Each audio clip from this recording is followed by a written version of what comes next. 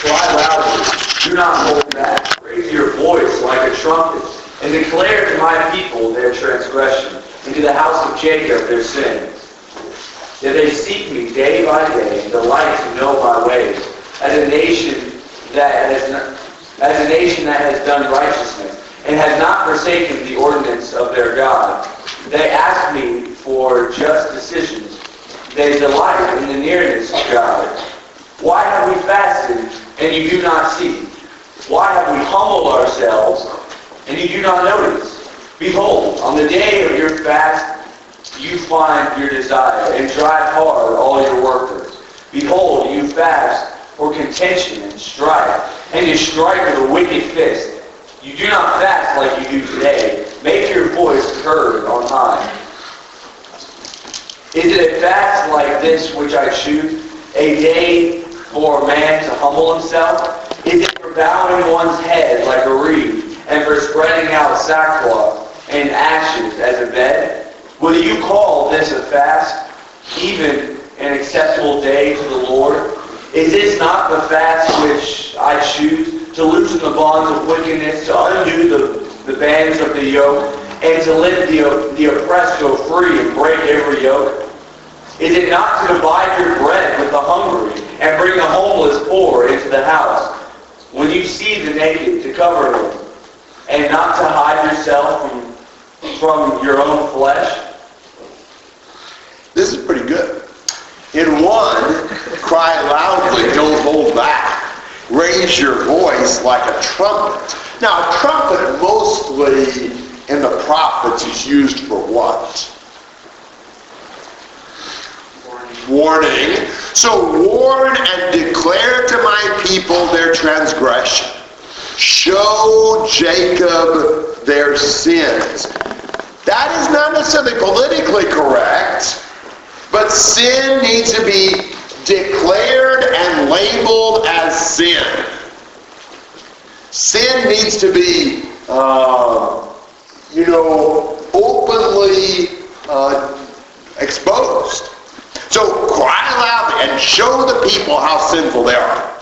But now verse 2 and 3 might confuse you a little bit at first.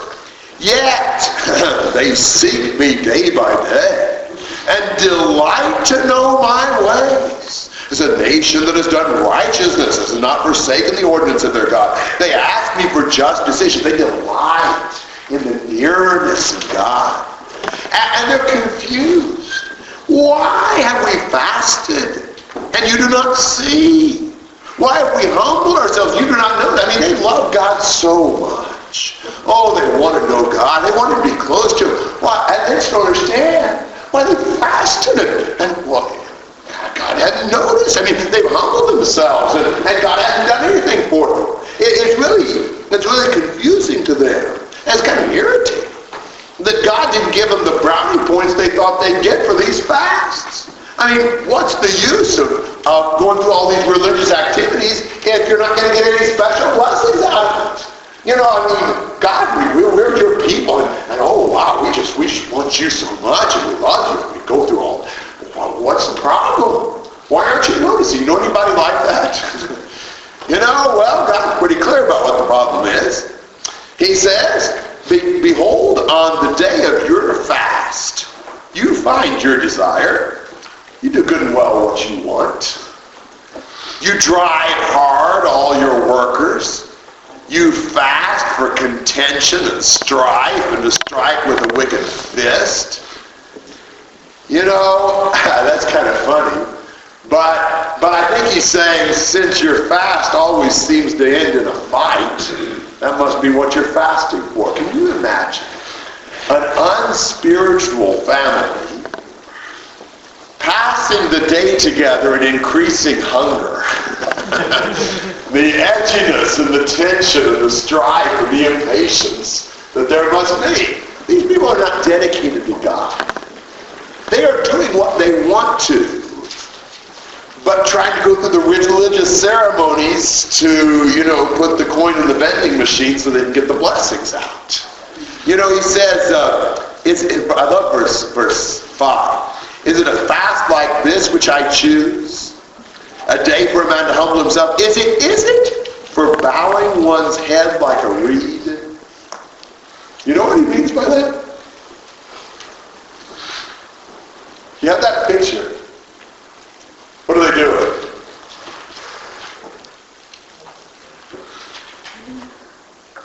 Isn't that the idea? They keep praying, but it's just, they're saying their prayers. They're constantly bowing their head. But all this is a physical, external sort of a thing. So I'm not wanting you just to bounce your head up and down and to externally humble yourself and go without eating. I mean, is there real great value in skipping meals? I mean, is getting hungrier going to help? Well, it might, but it's not for them. Because he says, is this not the fact which I choose, verse 6, to loosen the bonds of wickedness? That'd be nice. To undo the bands of the yoke, to let the oppressed go free, break every yoke. Is it not to divide your bread with the hungry and bring the homeless poor into the house? I mean, if you really want to do some good when you deny yourself food, share that food with the people around you who are going hungry.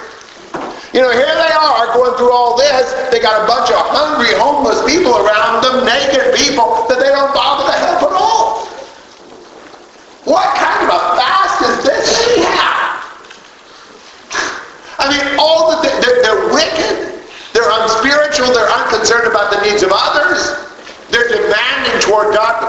They're bowing their heads like a reed, and they're going through these fasts, and they just can't understand why God doesn't notice and why God hasn't taken care of it.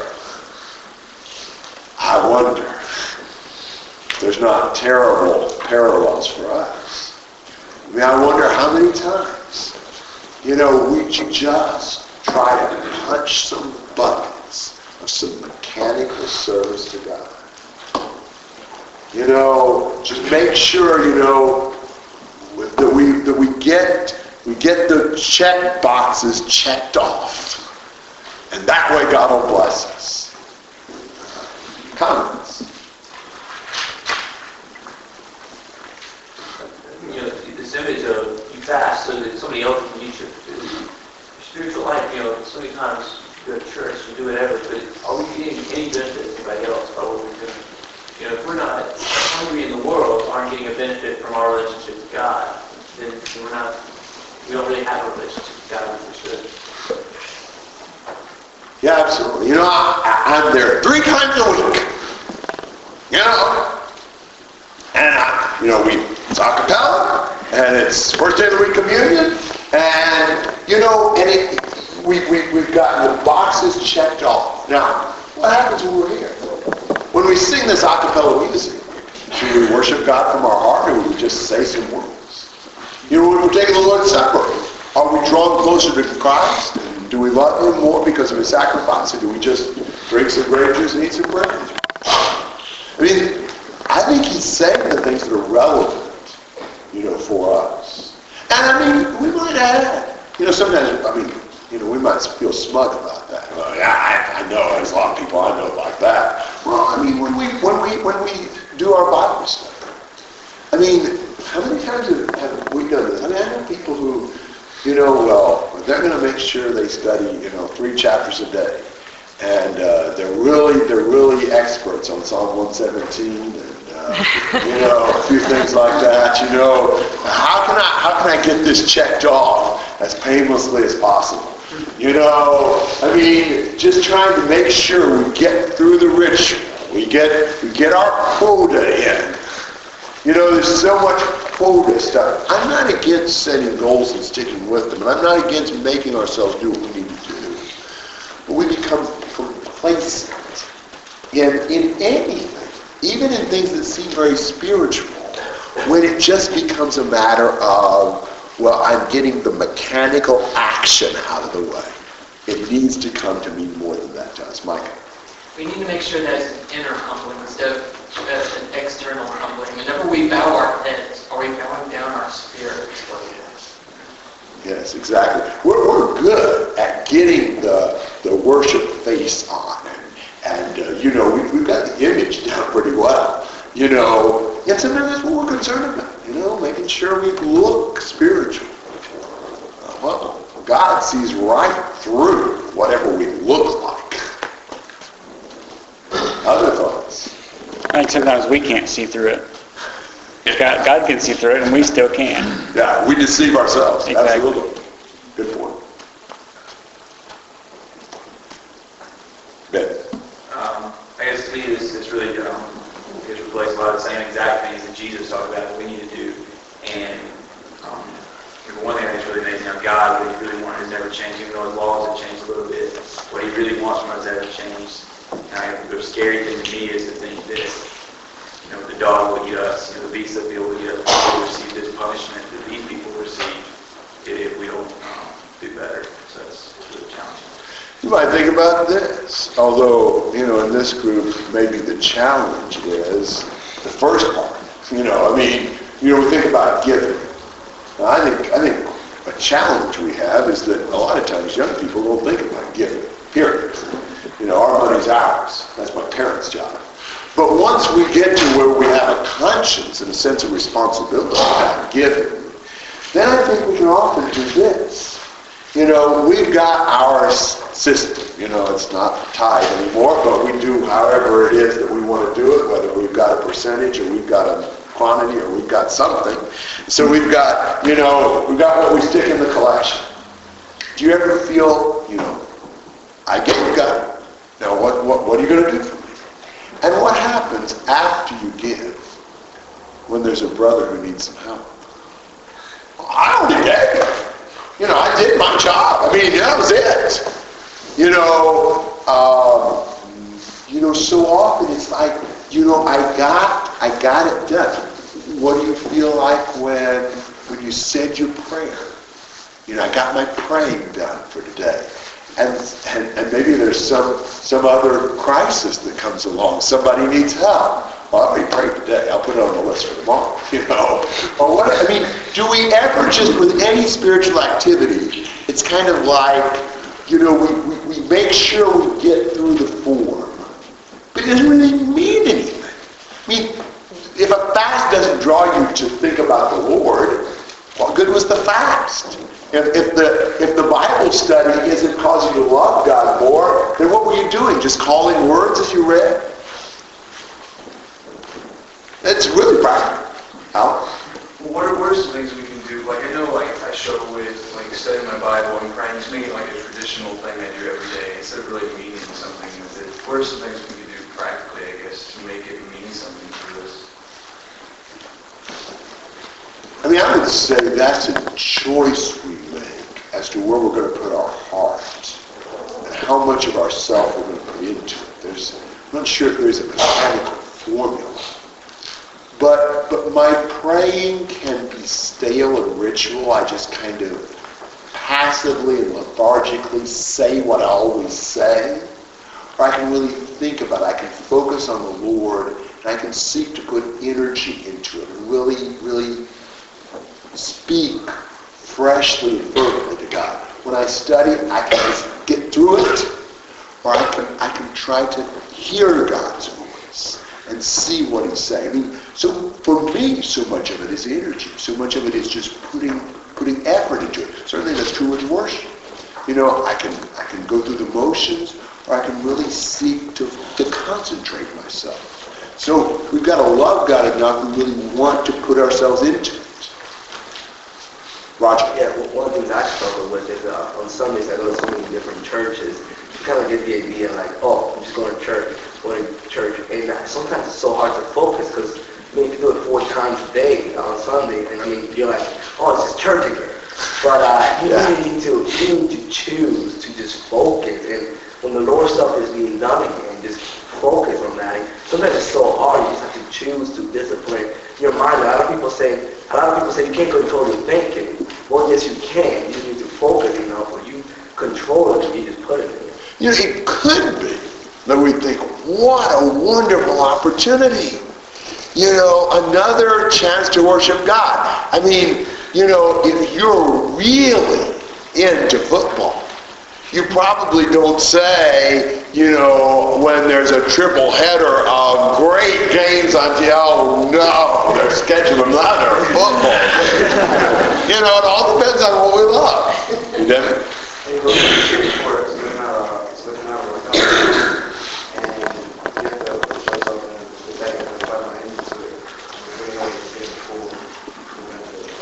Amen. Yes, Mindy. And it seems to me that is something that you grow into too. That you can't say today, oh, I hate studying my Bible, I do not want to pray, that's not exciting to me. And tomorrow, suddenly be this spiritual person where you just love studying the Bible and you want to pray for hours and hours. Like, I think you grow into that. And as you make yourself do it, and maybe you don't enjoy it as much for a while, then in time you come to appreciate it more. I suspect there's a time in most of our lives we would have had a hard time imagining spending this much time in 3 days studying Isaiah and staying away. So, yeah, I think that's exactly right. We do grow in that. Tim? I'm hoping you can relate to this because you're so blessed and fortunate enough to be able to study the Bible, and that's the way you can make a living. So you can do all the time. The challenges of I still enjoy it every day.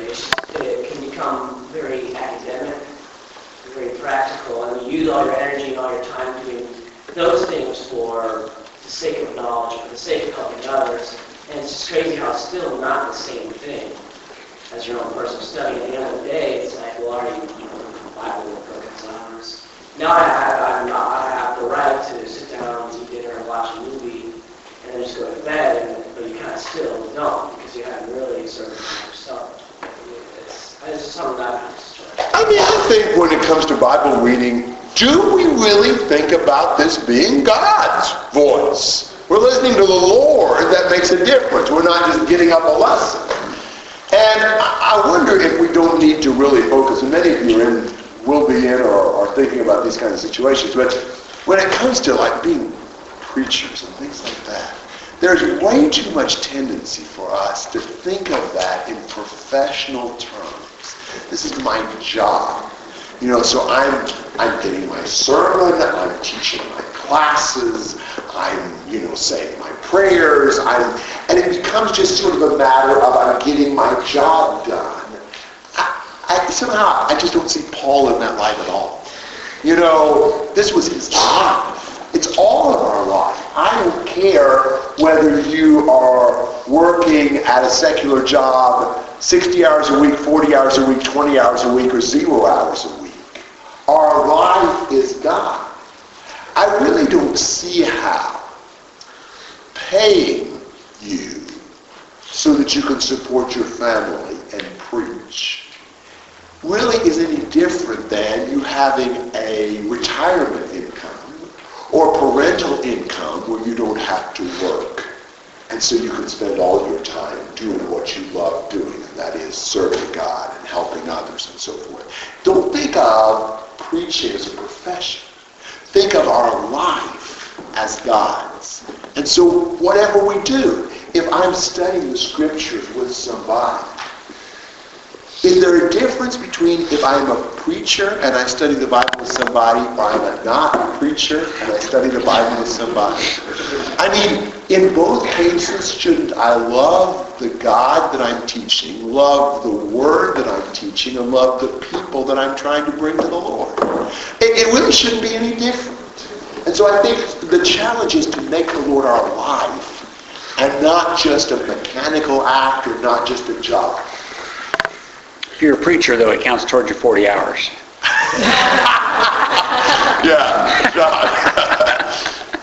Recently read where someone pictured our lives as a mobile, those things that hang over baby cribs. They got all this stuff hanging around, but usually there's something in the middle. And God is what's in the middle. And everything else in our life rotates around. And there's not one part of that mobile that's not connected in some way to the center. And yet, no matter what part of that you may be involved in, the center is still the center. So whether it's my family, or my job, or my hobby or what, God is still the center. I think sometimes for me, when I think of putting God first, it's like, okay, well, I'll put God first, and then once I've done that part, now I'll move on to 2 and 3 and 14 and so forth, but I've already done part 1. The center idea says, no matter what I'm doing, God is a part of that, involved in that. Excellent point. Yes. Yes, Mark. Recently, over at Lakeview, Bridget was talking about a couple months' worth about 2 paths that I have to choose for. One leads to salvation, the other one leads to Satan, sins forever. And I got to thinking about that for quite a long time, and what we need to do is not to stray from the path of righteousness. The path that we have to take is that path. We don't want to take the other path and be with Satan and have all these sins on us. We want to stay with God throughout our entire lives, that we will be with Him again. Yeah. So really practical thoughts, John. I think we can tell a lot about how we put God first by what we pray to Him about, and how, not necessarily how often, but what we're talking to Him about. A lot of times we have a tendency that we only go to Him when we're in trouble, and when we need something, and when we're concerned about something, which is not wrong. That He tells us to do that. My mom made me and my sister do these prayer books a long time ago, and I thought they were really tedious. But like, you would write down what you prayed about, and then looking back at those prayers, you'd see how God answered those prayers. And then she would make us, put in our heads that we need to thank God for those answered prayers and think about how He's answered us in the past. And it just inspires us to pray more, because He always listens to us and He always answers. So I think that we need to be, thanking God for the blessings He's given us in the past and present and the future of God. Amen. All right, 8 to 14.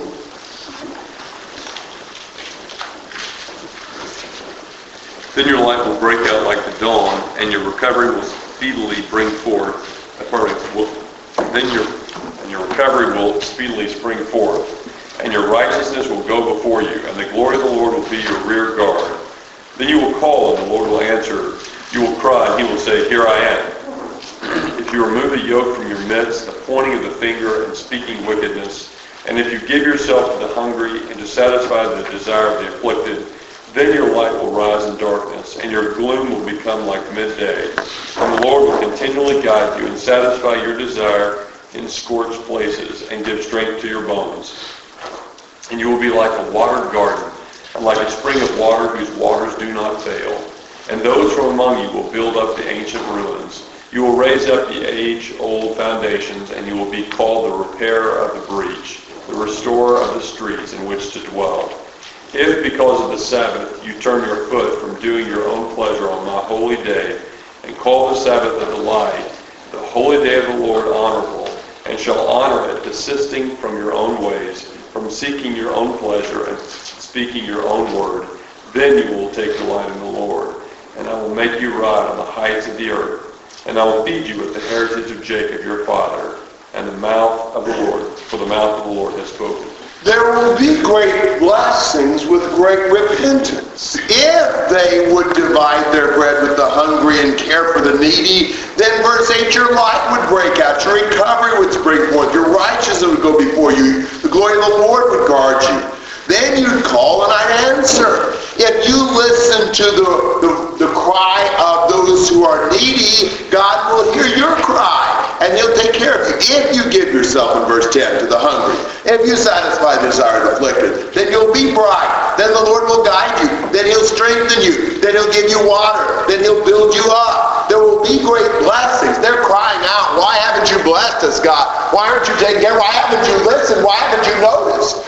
Well, you repent and God will bless. The question is not God's wanting to bless us. The question is whether or not we're willing to serve Him. Verse 13 is especially powerful. If because of the Sabbath, You could observe the Sabbath in a mechanical, ritual way. But if because of the Sabbath you turn your foot from doing your own pleasure, if you call the Sabbath a delight, if you honor it, if you desist from your own ways, from seeking your own pleasure, from speaking your own word, if you really give yourself to God and quit seeking your own desires and your own will, what kind of a Sabbath do you have? Do you have just this Sabbath of mechanically following a ritual? Or do you have the Sabbath of really seeking God? Is the Sabbath just an excuse for your way, your pleasure, your word, or is the Sabbath really giving yourself to God? I mean, that's exactly what we've got to look at. Are we worshiping God just seeking ourselves? Or are we really seeking God and giving ourselves to God? God knows the difference. So, what's their problem? Well, their problem is it hasn't been sincere. God's seen right through it. If they really would repent, if they really seek God and serve Him, God would definitely give them light, and He would be with them. But it's not going to happen until their spiritual life is real. I wonder for how many of us, even in this group of people who wanted to come and study Isaiah for 3 days, how many of us, our spiritual life is real?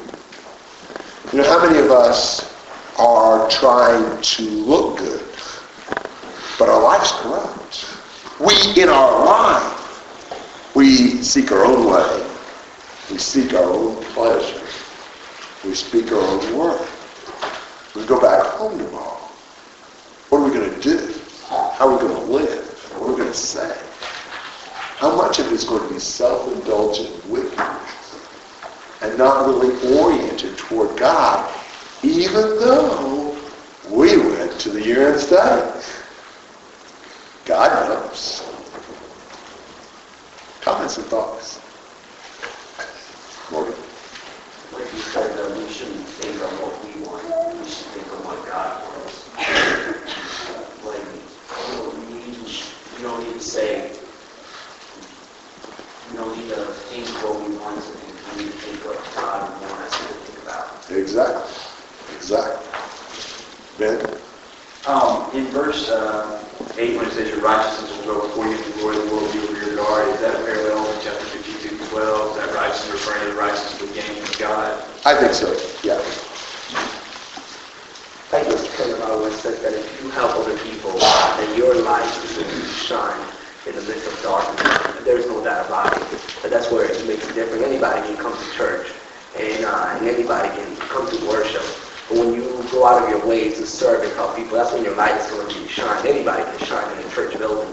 But if people you to really shine, you need to go out there and help people out. Amen. Yes. So often we want to be filled, we want to enjoy our life and get some pleasure from it, and so we demand, this is not my time to do something, this is my, resources, whatever it is. The real way we're going to get pleasure from this life is by pouring ourselves out to others, and that's where real satisfaction is. Maybe for longer than just a second, that we're watching the TV or whatever, we're pouring ourselves out for others in every part of our life, then we'll get real satisfaction. Both here, but especially in the life of God. What did Jesus say? He who loses his life will find it. You seek for yourself, you have nothing. You empty yourself and serve, you have everything. But that is so hard for us to see. Caleb? Yeah, I think the point you made is really good. I've seen that not just here, but all throughout Isaiah and throughout the whole Bible, that this is about a relationship. And this is about developing a real relationship with God. I think a lot of times we're so involved in good things per se, but so many of the good things that we do, we're not doing for the Lord. We have other motives and we have other reasons for doing the things that we do. When in reality, what we need to be starting, what needs to be at the core of everything that we do, is developing a real relationship with God and coming to know Him. I think we know a lot about God sometimes, but we really don't know Him. I know it's been a real struggle for me throughout my life and something I really time, and it's just amazing how self-interest corrupts everything. Remember a person who came to me and by telephone was talking to me about how they'd set up a Bible study for somebody. Isn't that a wonderful spiritual thing? And try to help somebody. Well, but they were confessing that their real motive is they were going to take somebody to the study with them who they really wanted to be around, and realized that their motive had nothing to do with an interest in the person they were going to be studying with. It was just an excuse to be around the girl they wanted to be with. I mean, it's amazing how even in spiritual activities, we often are seeking ourselves. We're not really seeking the Lord. If you seek the Lord, you sacrifice yourselves. Sometimes it's pleasant to do what God wants you to do, and sometimes it's not. Sometimes it's not what you would choose. It's not your desire. It's not your way. It's not your pleasure. What do you do then? What do you do when what God asks you to do is painful, is uncomfortable, is unpleasant, may not enhance your image? So often, we see that at our core, we are still so self-absorbed. And the only way to serve God is to get out of ourselves and really give ourselves to God. Great. And I think many times when we think about, if we lose our life for Christ, we'll find it. I think many times we feel like if we truly give all to the Lord, we're going to, lose part of ourselves. We're no longer, going to feel complete. We're just going to be empty. Or really, when we give up ourselves, is when we'll be full. Really we have to not believe the lie that Satan is telling us that if we do lose ourselves in service, that it's, going to crush us. We're not going to. And it's totally contrary to everything we hear. Everything we hear is we need to seek ourselves, we need to have self-esteem, we need to, watch out for ourselves and all that sort of stuff. And it's just the opposite. I mean, what did Jesus do? He emptied himself. What did he say we're to do? Deny yourself chocolate, or deny yourself this, or deny yourself that. Deny yourself. Give yourself up. That's our challenge. Our biggest God that is the rival to the Lord is ourselves. And, it is very helpful to see chapters like this that really, we may not be fasting, or we may be fasting, but this is really our challenge. Yes? I remember growing up as a teenager, I don't even know as much as a preacher knows. They're not going to be a preacher. And that kind of stuff with me for a long time until I went to Fort College and actually learned what it meant to be a Christian, which was fairly late in my Christian life. And I really wish that I had been able to have this type of conversation earlier in my life. And so far, it's so beneficial that I can learn what exactly God is expecting of us as Christians, and not just that's how we see around us as His natural. Yeah, I've known 60 or 70-year-olds who said the same thing. Thankfully, you know this now. And the challenge for all of us is, from here on out, give ourselves to God. Other comments? All right, let's take a break for a minute.